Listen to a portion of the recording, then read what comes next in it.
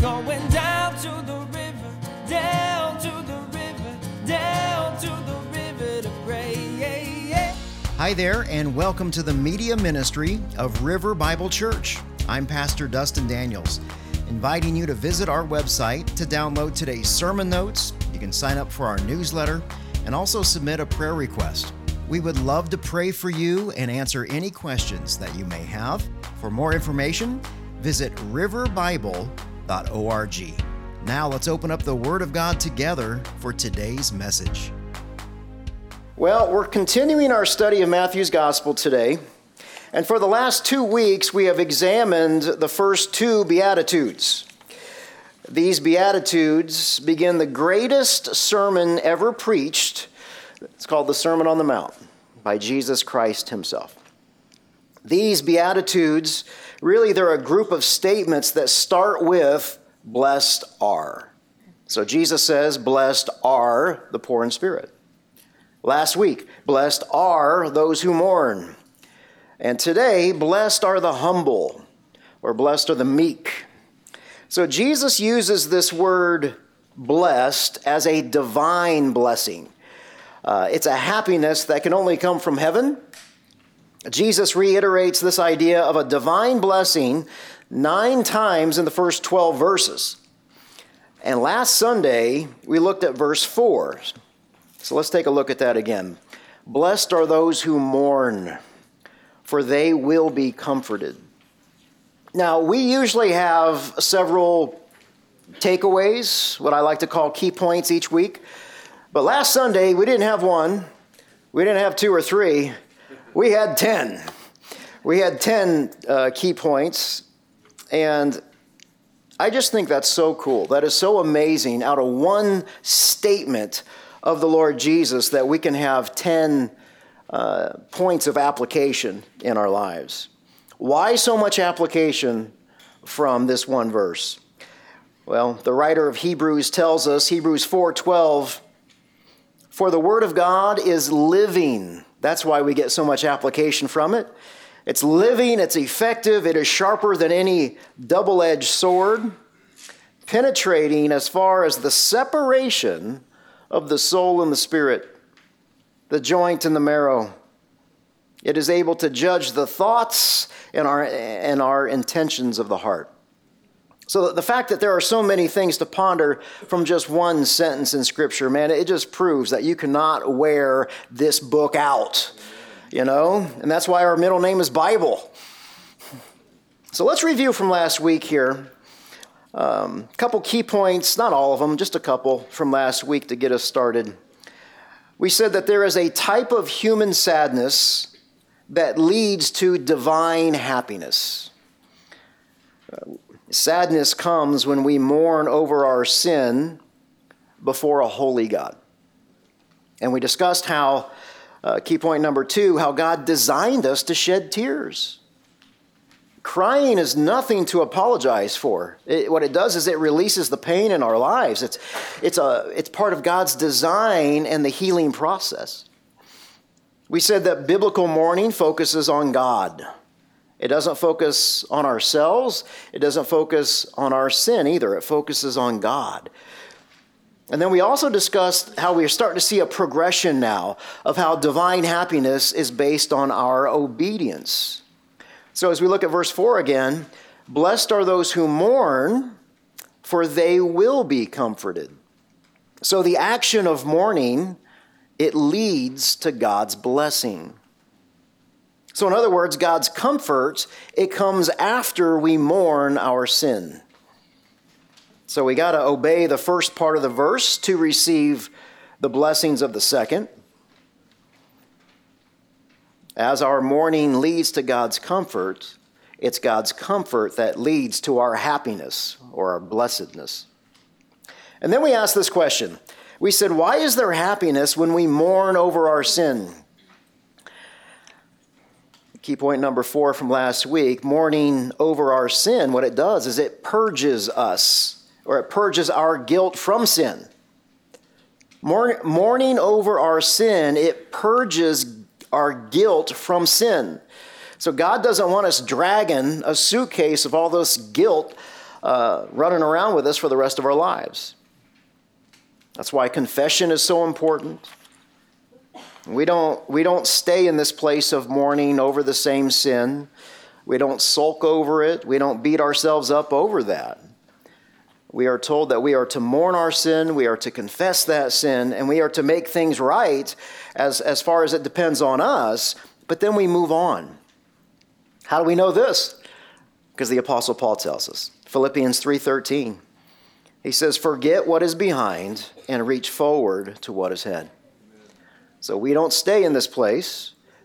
Now, I don't know about you guys, but the things running around in my mind, it seems like the Lord continues to bring up new things for me to deal with and mourn, lay those things at the foot of the cross, and then move on. I'm the only one doing this? Okay, all right, I was just checking. I must be doing something wrong. Mourning our sin, it sets up the next beatitude today. So over the past 3 weeks, we've learned that spiritual poverty, it leads to a spiritual sadness. Today's spiritual sadness, it leads to another characteristic of the Christian life, and that is spiritual meekness. Jesus said this, Matthew 11:29, take up my yoke and learn from me. Why? Because I'm lowly, I'm gentle, I'm meek, I'm humble in heart, and you're going to find rest for your souls. Now, we know that Jesus is gentle, meek, and humble, but when Jesus was preaching this sermon to the disciples, they had no idea. They were not used to this concept of meekness and humbleness at all. So let me give you just a little bit of background here, really to the world that the disciples were living in before we look at this beatitude. One of the primary things to know is that the Jews, they were expecting a conquering king. They were looking for a mighty Messiah to deliver them out of the hands of the Romans. So the Messiah, that's God's anointed one. That's God's anointed man. The Jews, they thought that their Messiah would come to set them free from the political bondage that they've lived in most of their lives. The Jews clearly understood military power. They knew that their military power came from Yahweh. So the Jews, what they did is they reveled in the glory days of Joshua. Josh, man, he led the whole nation by conquering all these pagan cities as they entered the promised land. But unfortunately, the Jews' misunderstanding of their Hebrew Bible, it led them to believe something that wasn't true. They thought that this freedom from the Messiah would come through more power and more violence and more shed blood, because that's what they were used to. So when Jesus arrived on the scene, he shocks them by preaching, blessed are the poor in spirit. So he's revealing their own spiritual pride. He says, blessed are those who mourn. He's revealing a godly response to their spiritual pride. And then today, blessed are the humble or the meek. So Jesus is going to reveal how we are to live a life that's actually worth living. A godly life that leads to a heavenly inheritance. But the Jews, they didn't want this meek, mild, gentle Messiah. You think about it. What kind of leader can be meek and mild and have the power, right, that's needed to lead these guys out of the hands of the Romans? This beatitude is shocking because the Jews spent much of their time defending their own holiness, their own self-righteousness. So this beatitude of humility and meekness really was a joke to the Jews. And you know what? It's one of the reasons that they eventually murdered him. They didn't want meek and mild Jesus Christ.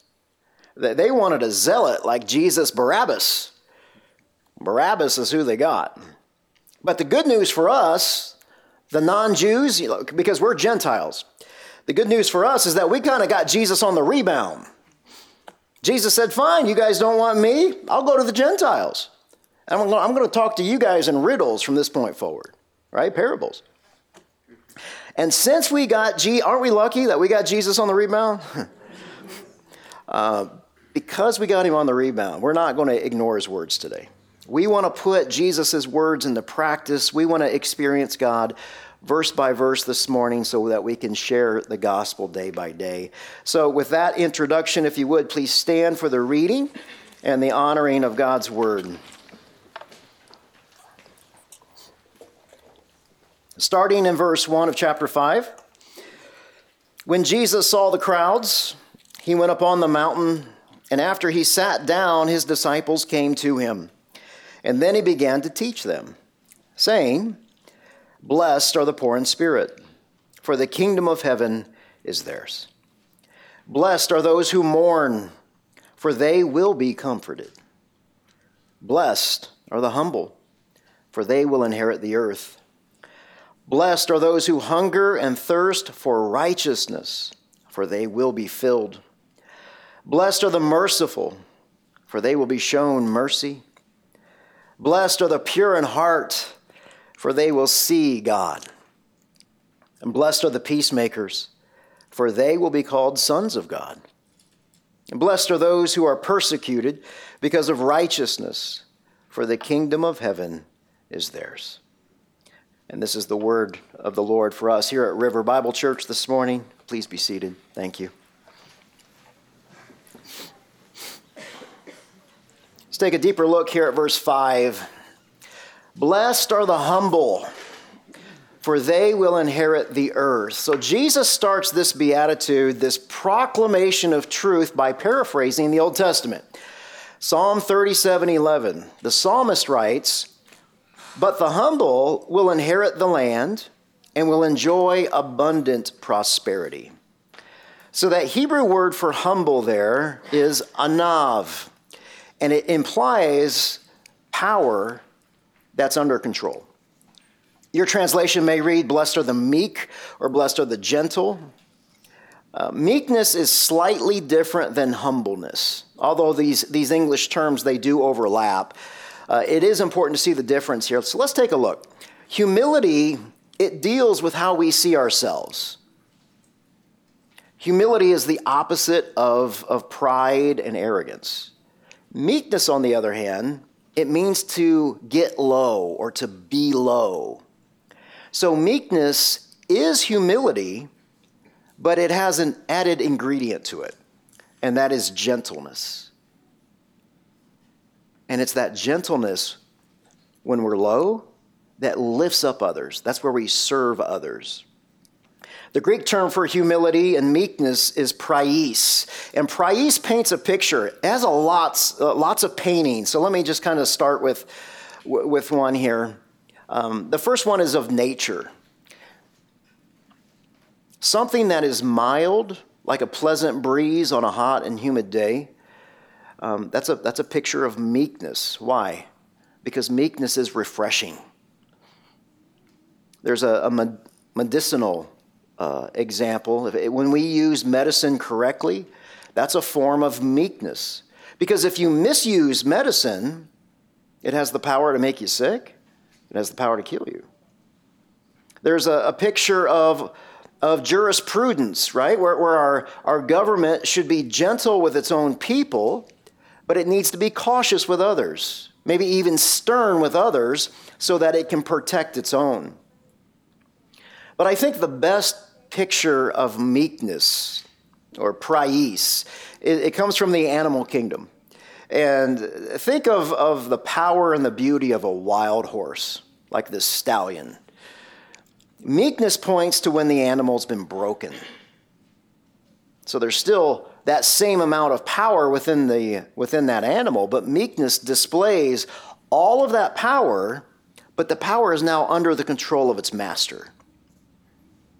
The Greeks valued this virtue of meekness and gentleness as long as there was compensating strength. So this idea of meekness today, it comes from a lot of misunderstanding. And we rarely, and if ever, really kind of use that term meek in our own vocabulary. But it is an important term, because if we don't understand this beatitude, we're going to read it and we're just going to roll our eyes. Like, I don't want to be meek, because we tend to think that meekness is weakness. And dear friends, it's not. It's anything but that. we're inclined to believe that meekness describes someone who doesn't have a backbone. That is not the biblical concept at all. It's not spinelessness. Meekness doesn't mean someone has a soft personality. Instead, it means that it has a person that has a soft heart. It's a person who loves people. Those who are meek are actually very strong people, strong-willed people. But see, they refuse to dominate others, even though they could, if they wanted to. The meek person doesn't assert himself over others. Once again, he gets low and he lifts people up. Jesus washing the disciples' feet, that's an example of meekness, right? In John 13. Jesus even washed the feet of Judas. Perfect example of meekness. So that brings us to key point number 1. Meekness is a definitive quality of a strong person. Meekness is a definitive quality of a strong person. And we see this all throughout the Old Testament. Micah 6:8, probably the most famous Bible verse in Micah, right? The Lord has told you what is good, and this is what he requires of you. We are to do what is right, we are to love mercy, and we are to walk humbly with our God. We see how meekness and humility are the fruits of salvation. Look at this. The psalmist writes in Psalm 149, "For the Lord takes pleasure in his people. He adorns the humble with salvation." So in other words, God clothes his people with humility and eternal life. We also can't witness without meekness and humility. 1 Peter 3:15. Pete says, "Be ready at any time to give a defense to anyone who asks you for a reason the hope that's in you." And yet, you want to do this with gentleness. You want to do this with reverence. Meekness is a prerequisite to God's blessing. Isaiah says, "I will look favorably on this kind of person." What kind is that? One who is humble, one who is submissive in spirit, and one who trembles at my word. And it's this kind of person that God chooses to be his leaders throughout Scripture. So let's look at meekness and humility in action today. Let me give you a couple of examples. In the book of Numbers, we read a story about Aaron and Miriam. Aaron and Miriam are the brother and the sister of Moses, and they start talking. They start to run their mouths, right? They like to just hear the sound of their own voice, and they start to complain about Moses. We pick up the story here in Numbers 12. So they said, so Aaron and Miriam are having this conversation. Moses says to Miriam, "Hey, does the Lord speak only through Moses?" And Miriam goes, "Yeah, I don't think so. Does he not also speak through us?" So they're talking about this, right? Look at the last sentence. "And the Lord heard it." Uh-oh's right. Uh-oh. Now the man Moses was very meek. Interesting wording there. He wasn't just meek. He was very meek. More than all the people who were on the face of the earth. Dang. And suddenly the Lord said to Moses and to Aaron and to Miriam, "Hey guys, come on out here. We're going to have a little chat." So God literally has a come to Jesus meeting with Aaron and Miriam. And what Moses does is he watches God defend him. Why does God defend Moses? Because Moses doesn't defend himself. Moses is meek. He doesn't need to. And the reason that Moses is meek is the reason that God looks favorably upon him and defends him. Remember the calling of Moses, the whole burning bush episode? Yahweh tells Moses, "All right, Moses, listen up. You're my guy. You're the chosen man. You're going to deliver millions of people from slavery." And in Exodus 3:11, can't you just picture Moses going, time out. Question. Who am I? Who am I that I should go to Pharaoh and that you want me to bring all these people out of slavery? So in other words, Moses is saying, you got the wrong guy, God. You got the wrong guy. You got to keep looking. Remember the whole golden calf incident? Moses and Joshua, they were on Mount Sinai. They're with Yahweh, okay, on Mount Sinai. They're with the one true living God. They're receiving the 10 Commandments. And while Moses and Josh are up on the mountain, the rest of the Israelites, they get bored. They're getting impatient at the bottom of the hill. And someone has this great idea. We're going to throw a party. We got nothing else to do. Things quickly get out of control. All the creative types, all the artists in the group, what do? Let's build this calf, this golden calf. Exodus 32:19, as Moses approached the camp, he saw the calf, and then he saw the dancing. No, they're definitely not Baptist, right? Moses became enraged, and he threw the tablets out of his hands that were pinned by the finger of God, by the way, and he smashes them at the base of the mountain. He took the calf that they had made, he burned it up, he ground it into powder, and he scattered the powder over the surface of the water, and he forced the Israelites to drink the water. You think, well, wait a second, man, I thought a meek person wasn't supposed to get angry.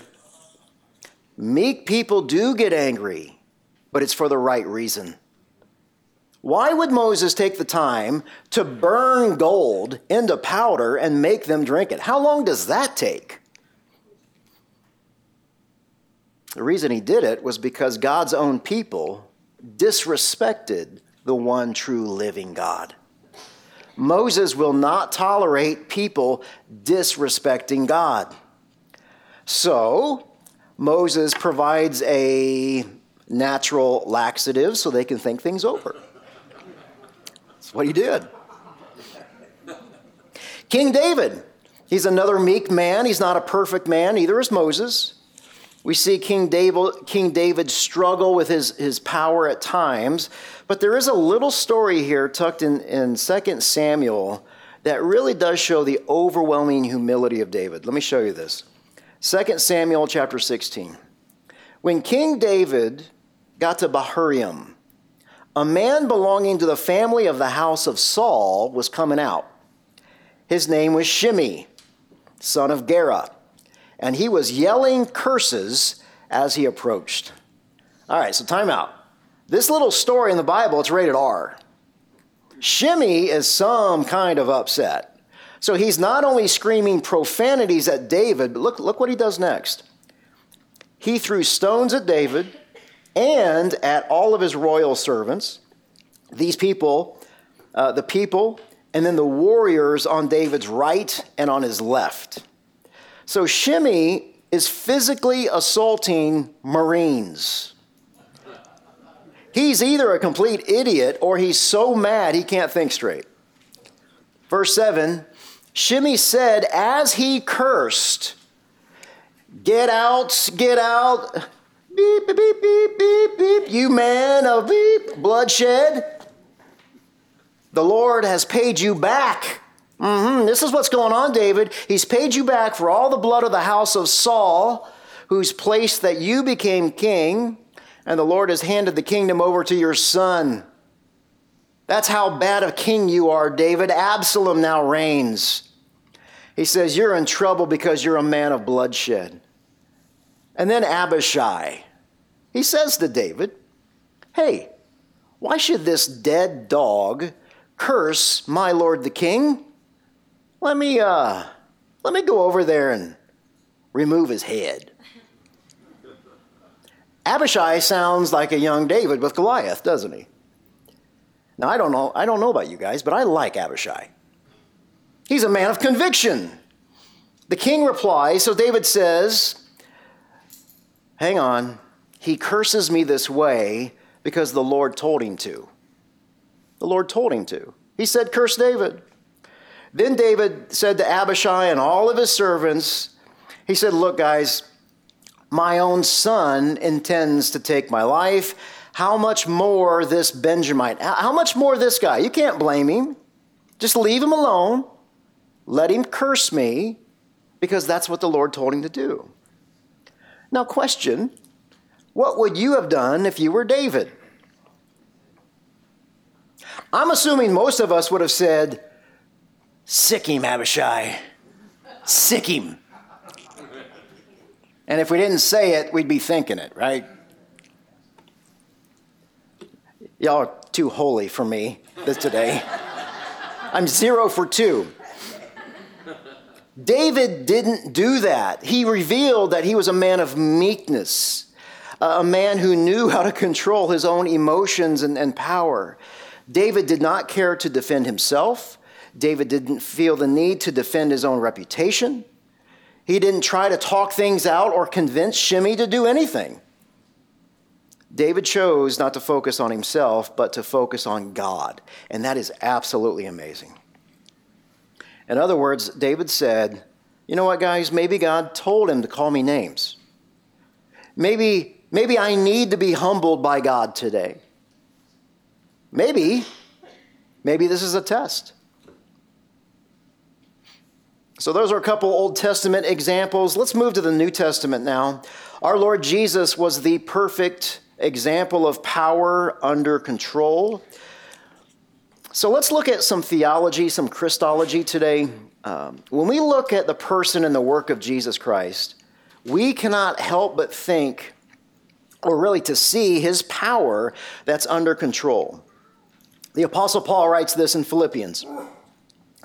He says, we are to adopt the same attitude.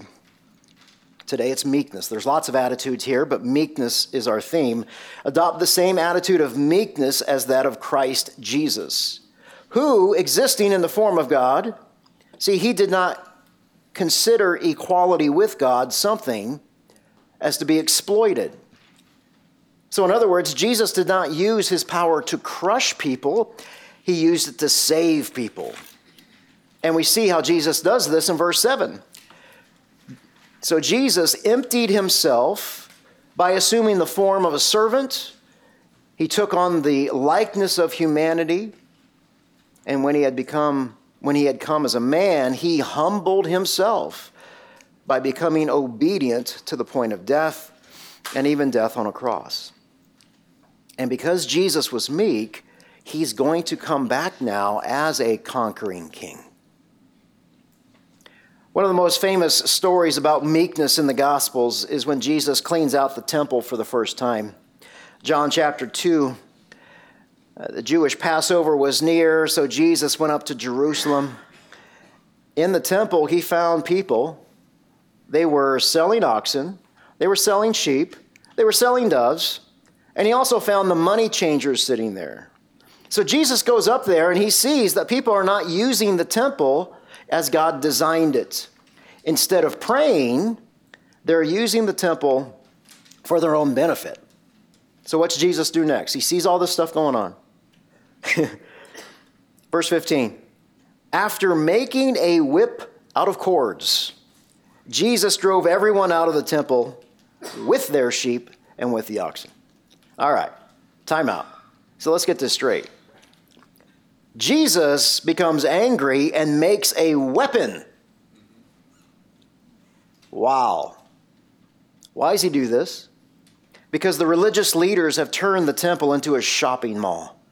They have disrespected the Father, and that kind of disrespect, it comes with consequences.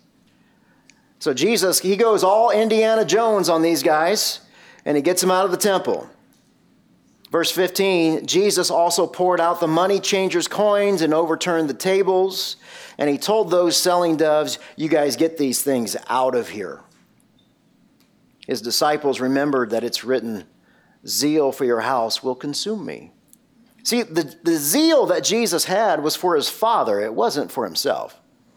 Jesus wasn't drawing attention to himself. His power was unleashed because of the blatant sin and the disrespect for his Father's house. So notice what meekness does here. Jesus shows strength when strength is needed, but when it wasn't needed, Jesus was gentle. He goes low to lift people up. Think about the woman at the well. Thinking about the woman who committed adultery. So it's in these examples here where we see meekness in action. And really all of these narratives, they say the same thing. Key point number 2 for today. Meekness is not the absence of self-confidence and self-assertiveness. It's the absence of self. Meekness is not the absence of self-confidence and self-assertiveness. This doesn't mean as Christians we're doormats. It does mean that it's the absence of self. We allow the Lord God Almighty to work through us as we get low to love on people. We see this again and again when Jesus rode into Jerusalem on Palm Sunday. Jesus did not ride in on a white stallion, charging in as this conquering king like Solomon did. Instead, Jesus rode in on a donkey. A donkey. He's got no army, he's got no earthly crown, and yet it's Jesus. He's the one that spoke the whole cosmos into existence. Wow. Another great example is the night that Jesus got arrested. Peter pulls out a sword, starts whacking people's ears off. Y'all remember that? And Jesus says, "Hey, Pete, what are you doing? What are you doing? Don't you realize all I have to do is just call on my Father and he's going to give me 12 legions of angels?" 12 legions. A Roman legion is 6,000 men. 6,000. It's also recorded in 2 Kings 19 that one angel killed 185,000 pagan soldiers. So if we do the math there, Jesus has 72,000 angels at his disposal. In other words, Pete, thanks, but no thanks. I don't need your help. I got it. It's all under control. Why didn't Jesus call on his Father? Because he's meek. He has all the power, and all of his power is under his control. A meek person seeks the glory of God above everyone and everything else, and Jesus did exactly that. Look at this, Zephaniah. When's the last time you were in Zephaniah in your devotional time? Zephaniah 2:3. Seek the Lord, all you humble of the earth, who carry out what he commands. We are to seek righteousness. We are to seek humility as we seek the Lord. See, the child of God pursues meekness and strives for humility. The proud person does not. And that's why the world spends so much time defending themselves. Key point number 3. Proud people will always disobey God and disrespect others by defending themselves. Proud people will always disobey God, disrespect others by defending themselves. See, it's the world that justifies sinful behavior. It's the world that defends their rights. It's the world that serves their own needs. And yet, on the other hand, a meek person, what he does is he defends God no matter the personal cost to him. Doesn't matter if it's embarrassing, doesn't matter if it's persecution. A meek person doesn't defend himself, but he will die defending God. God can't do anything with someone who is not meek, because at the end of the day, humility really is about the sovereignty of God. Do I trust God with my life? A meek person trusts God and realizes that he's not in control of the outcomes. God is. Many, many times, we think we're in control, but really it's the illusion of control that we have. Back to verse 5. Blessed are the humble, for they will inherit the earth. So they, that pronoun there is emphatic. It's autos. It shows us that only those people who are meek and humble will inherit the earth. A meek person will receive his allotted portion. He will receive his inheritance. Now that's the positive side. There is a negative side to all of this. And the negative side is that those who are proud and arrogant won't. They won't receive that. The proud and the arrogant and the unrepentant person, they inherit something else. and that is eternal judgment in a very real place called hell. So the question becomes, all right, am I passing this test of meekness? Am I passing this test of humility? So when I look into the rearview mirror of my life, do I see this characteristic of meekness? Maybe another question is this: how do we know? How do we know if we're meek? I think the answer to these questions lies in more questions. So let me ask you this. How do I respond when I'm offended? How do I respond when I'm offended? Someone just blurt out an answer. How do you respond? I'm kidding. What do I do when someone disrespects me? Do I say, "Sick him, Abishai. You're going to disrespect me, I'm going to remove your head"? Or do I respond like King David did? Don't worry, guys, let it go. Let him curse me. Who cares? Who cares? We look at our culture today, we look at the world today, and everybody is so easily offendable, aren't we? Aren't we? And that's why we're so angry. And dear friends, I don't want you to walk out of here angry. I want you to walk out of here knowing the difference between meekness and humility and realizing, so what? So what if someone calls you names? So what if someone disrespects you? Pray for that person. We don't act like the world as the church. Let's get low. Let's lift people up. Let's pray for them. Amen? Amen.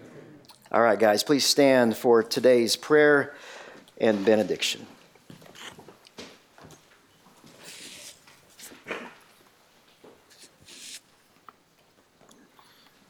Father in heaven, thank you for teaching us about spiritual meekness this morning. Thank you for teaching us about humility. We have so much to learn from you, and Father, we do pray for these God intersections and these divine disruptions to our lives so that we will work these things out with fear and trembling. In the meantime, Lord God, we do pray for your Son to come back. And our benediction today comes from Revelation chapter 5. Worthy is the Lamb who was slain to receive power and wealth and wisdom, honor and glory and blessing. To him who sits on that throne, to the Lamb, be blessing and honor and glory and might forever and ever. Amen. Amen. Come, Lord Jesus.